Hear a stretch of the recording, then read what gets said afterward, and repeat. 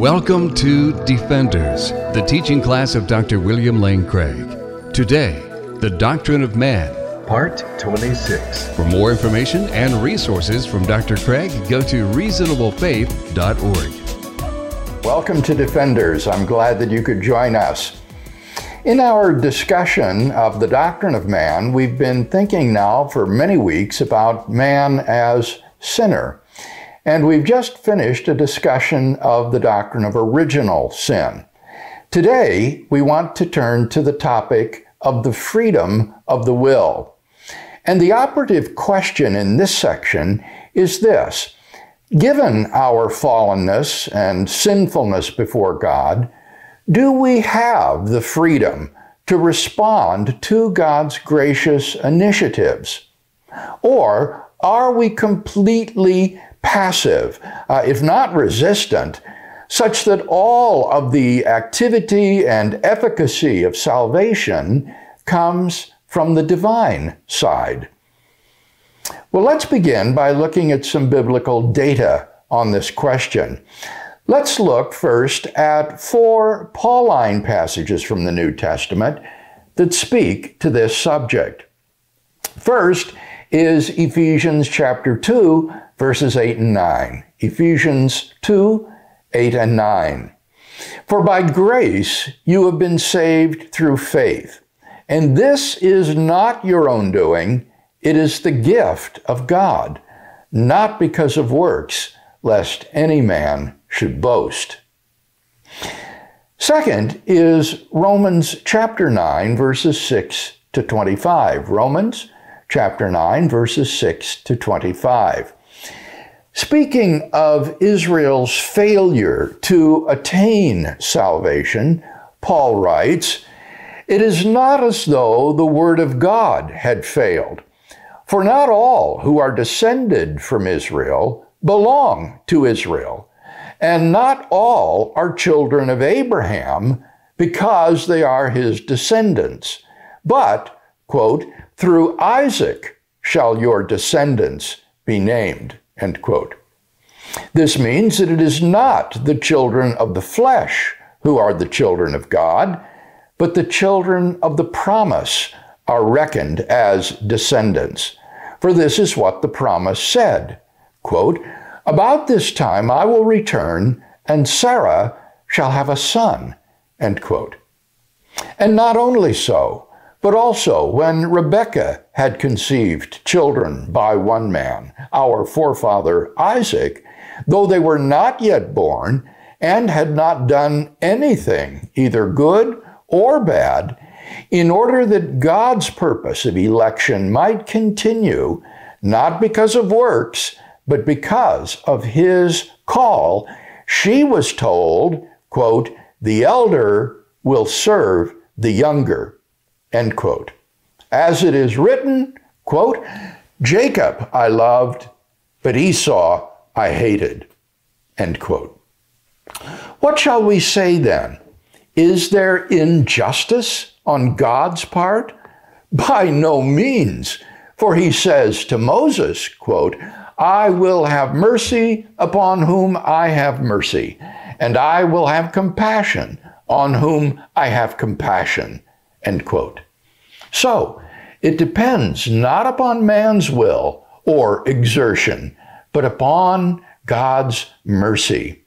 For the scripture says to Pharaoh, quote, "I have raised you up for the very purpose of showing my power in you, so that my name may be proclaimed in all the earth," end quote. So then, he has mercy upon whomever he wills, and he hardens the heart of whomever he wills. You will say to me then, why does he still find fault? For who can resist his will? But who are you, a man, to answer back to God? Will what is molded say to its molder, "Why have you made me thus?" Has the potter no right over the clay to make of one lump vessels made for beauty and another for menial use? What if God, desiring to show his wrath and to make known his power, has endured with much patience the vessels of wrath made for destruction, in order to make known the riches of his glory for the vessels of mercy, whom he has prepared beforehand for glory, even us, whom he has called, not from the Jews only, but also from the Gentiles.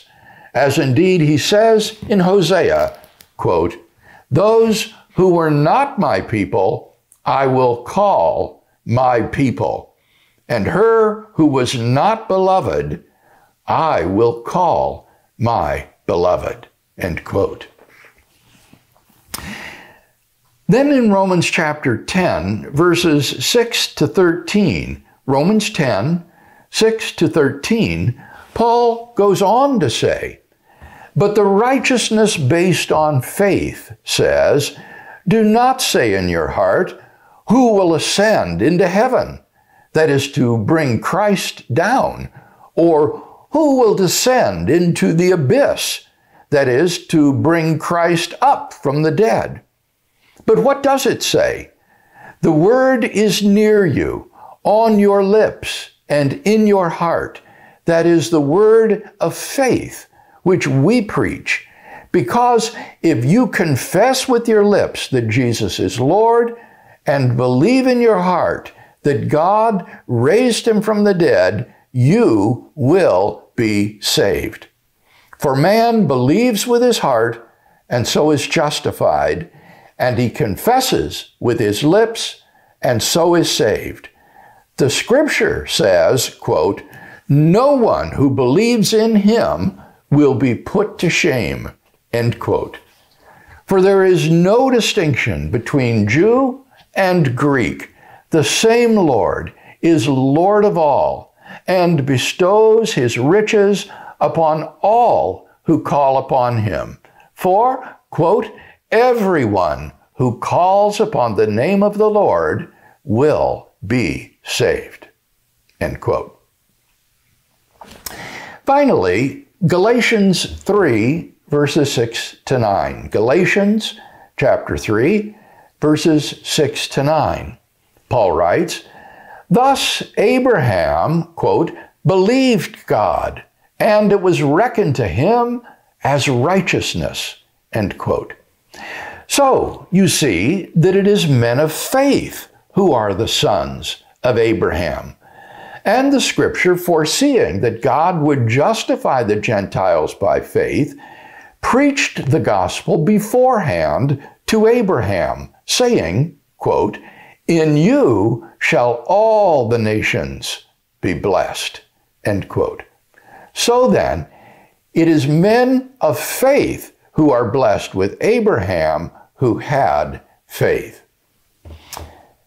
These are the scriptural data that we want to reflect upon concerning the freedom of the will. Let's turn now to various attempts to systematize these biblical data. First, let's look at what the Protestant reformers had to say about the question of the freedom of the will. The reformers held to the so-called bondage of the will. Infected with original sin, fallen man is incapable of freely choosing for God and appropriating his grace. So, Martin Luther, for example, held that human beings are, as he put it, free in things below, but bound in things above. That is to say, Luther was willing to grant that human beings have freedom of the will with respect to earthly affairs. For example, the decision to shop at Publix instead of at Trader Joe's.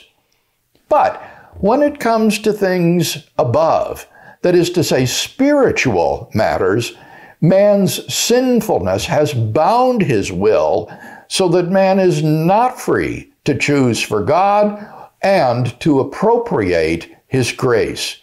Rather, redemption must come entirely from God's side. It is God who chooses and saves whom he wills. The Swiss reformer John Calvin was even more stringent than Luther in his view of the bondage of the will. Calvin emphasized the doctrine of total depravity, that every aspect of the human person is fallen and infected with sin. Being thus totally depraved, you have no ability to respond to God's offer of salvation. Preaching the gospel to you is like preaching to a dead man because you are dead in your sins. So, God must unconditionally elect those whom he wills to save, and he simply passes over those whom he does not elect to save, and they are damned as a result. Following on total depravity and unconditional election is God's irresistible grace. Given that saving grace comes from God alone, and that God is omnipotent, God's grace is irresistible by human beings. Bound in sin, you do not have the freedom to respond to God's grace, but neither do you have the freedom to resist God's grace, because God has unconditionally elected to save you. Therefore, if by his sovereign decree he wills that you will be saved, then you will be saved, and his grace will inevitably and irresistibly produce its effect in you. So, salvation is totally determined from the side of God. The foregoing is the sense in which the Protestant reformers affirmed the doctrine of sola gratia, that is, salvation by grace alone. It's not simply that we are saved through no merit of our own, but only by God's undeserved favor. It's much more than that. The reformers affirmed an irresistible grace that you have no power to refuse. There is nothing about you that would prompt God to choose you, such as a disposition to have faith in God. Rather, he simply sovereignly chooses to save whomever he wills, and he gives irresistible grace to those persons alone. And as a result, they are saved. So, there is no freedom of the will with respect to salvation. Next time, we'll consider the view of the Catholic counter-reformers concerning freedom of the will. Until next time, then, have a blessed week. The copyright for the preceding material is held by Dr. William Lane Craig.